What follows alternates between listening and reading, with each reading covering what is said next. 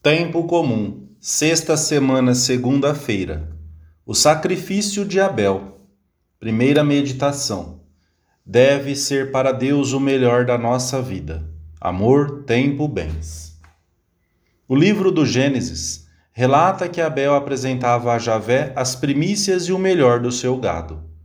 E foi grata a Deus a oferenda de Abel, e não foi a de Caim, que não oferecia o melhor do que colhia. Abel foi justo, isto é, santo e piedoso. O que tornou mais grata a oferenda de Abel não foi a qualidade objetiva do que oferecia, mas a sua entrega e generosidade. Por isso, Deus olhou com agrado para as vítimas por ele sacrificadas e possivelmente, de acordo com uma antiga tradição judaica, enviou fogo do céu para queimá-las em sinal de aceitação. Na nossa vida, o melhor deve ser para Deus. Devemos apresentar-lhe a oferenda de Abel, não a de Caim. Deve ser para Deus o melhor do nosso tempo, dos nossos bens, da nossa vida. Não podemos dar-lhe o pior, o que sobra, o que não custa sacrifício ou não nos é necessário. Para Deus toda a vida, incluídos os melhores anos. Para o Senhor todos os nossos bens. E, portanto, quando quisermos fazer-lhe uma oferenda concreta, escolheremos o que temos de mais precioso, tal como faríamos com uma criatura da terra que estimamos muito. O homem não é só corpo nem só alma. Está composto de ambos e por isso necessita também de manifestar, através de atos externos, sensíveis, a sua fé e o seu amor a Deus. Dão pena a essas pessoas que parecem ter tempo para tudo, mas que dificilmente o têm para Deus, para fazer um pouco de meditação ou uma visita ao Santíssimo que dura uns breves minutos, ou que dispõem de meios econômicos para tantas coisas e são mesquinhos com Deus e com os homens. O ato de dar sempre dilata o coração e o enobrece. Da mesquinhez acaba por sair uma alma invejosa, como a de Caim. Não suportava a generosidade de Abel. É preciso oferecer ao Senhor o sacrifício de Abel, um sacrifício de carne jovem e formosa, o melhor do rebanho, de carne sadia e santa, de corações que só tenham um amor, tu, meu Deus, de inteligências trabalhadas pelo estudo profundo, que se renderão perante a tua sabedoria, de almas infantis que só pensarão em agradar-te.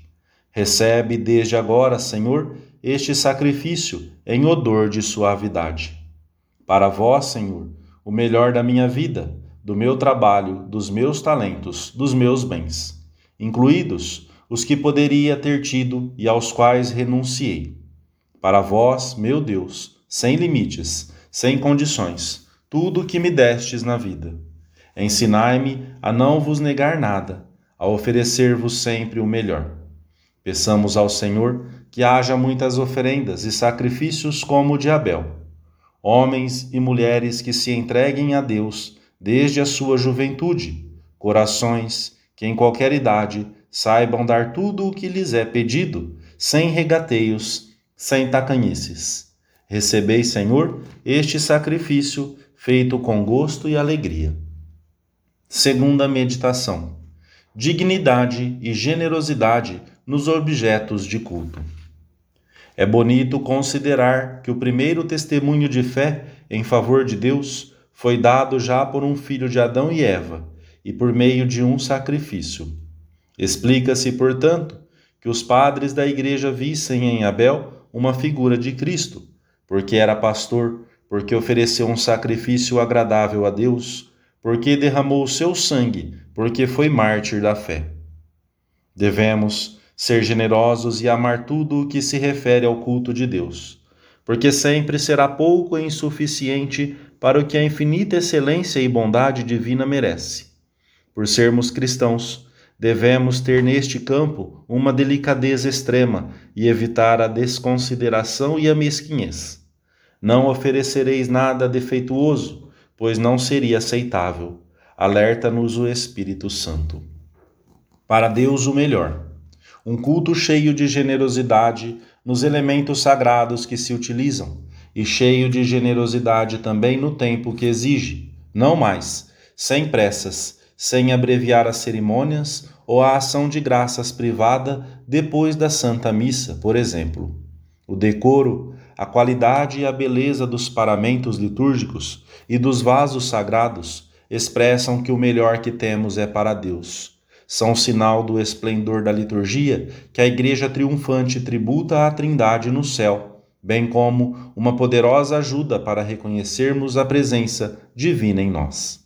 A tibieza, a fé mortiça e sem amor tendem a não tratar santamente as coisas santas, a perder de vista a glória, a honra e a majestade que se devem à Santíssima Trindade.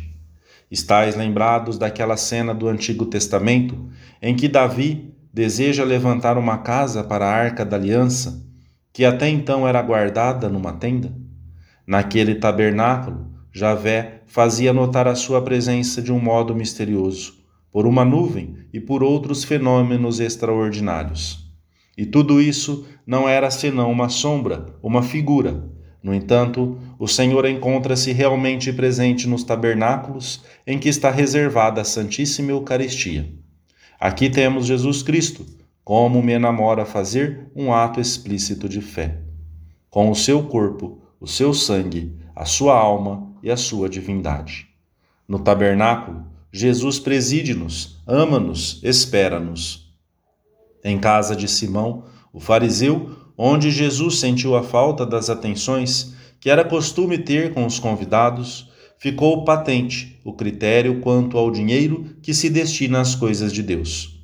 Enquanto Jesus se mostra feliz pelas provas de arrependimento daquela mulher, Judas murmura e calcula o gasto, aos seus olhos inútil, que ela fez. Naquela mesma tarde, decidiu traí-lo. Vendeu-o aproximadamente pelo mesmo que custava o perfume derramado. 30 siclos de prata, uns 300 denários. Aquela mulher que em casa de Simão o leproso, em Betânia, unge com rico perfume a cabeça do Mestre, recorda-nos o dever de sermos magnânimos no culto de Deus. Todo luxo, majestade e beleza me parecem pouco. E contra os que atacam a riqueza dos vasos sagrados, paramentos e retábulos, ouve-se o louvor de Jesus. Opus enim bonum operata est in me. Uma boa obra foi a que ela fez comigo. O Senhor também pode dizer-nos, diante da nossa entrega, diante da generosidade que tenhamos para com Ele de 1000 modos, tempo, bens. Uma boa obra foi a que fez comigo, manifestou-me o seu amor com obras. Terceira meditação. Amor a Jesus no sacrário. Quando Jesus nasce, não dispõe sequer do berço de uma criança pobre. Depois, nos anos de vida pública, não tem por vezes um lugar onde reclinar a cabeça. Por fim, morre despojado até das vestes, na pobreza mais absoluta.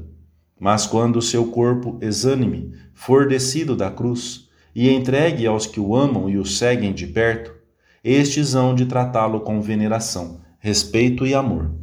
José de Arimateia encarrega-se de comprar um lençol novo com que o envolverá, e Nicodemos os aromas necessários.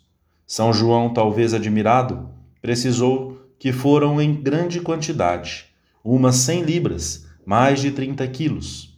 Não o enterraram no cemitério comum, mas num horto, numa sepultura nova, provavelmente a que José tinha preparado para si próprio. E as mulheres viram o monumento e como foi depositado o seu corpo. De regresso à cidade, prepararam novos aromas. Quando o corpo de Jesus ficou nas mãos dos que o amavam, todos porfiaram em ver quem o amava mais. Nos nossos sacrários, Jesus está vivo, como em Belém ou no Calvário. Entrega-se a nós para que o nosso amor cuide dele e o atenda o melhor que possamos, e isso à custa do nosso tempo, do nosso dinheiro, do nosso esforço, do nosso amor. Nem sequer sob o pretexto da caridade para com o próximo se pode faltar à caridade com Deus. Como não se pode louvar uma generosidade com os pobres, imagens de Deus, se faz a expensas do decoro no culto ao próprio Deus, e muito menos se está ausente o sacrifício pessoal. Se amamos a Deus, o nosso amor ao próximo crescerá com obras e de verdade. Não é meramente uma questão de preço, nem são possíveis nesta matéria simples cálculos aritméticos.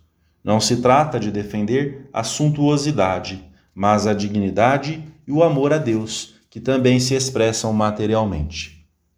Faria sentido que houvesse meios para construir lugares de diversão e lazer com bons materiais, até luxuosos, e que para o culto divino só se encontrassem lugares não já pobres, mas miseráveis, frios, vazios. Nesse caso, teria razão o poeta quando diz que a nudez de algumas igrejas é a manifestação externa dos nossos pecados e defeitos.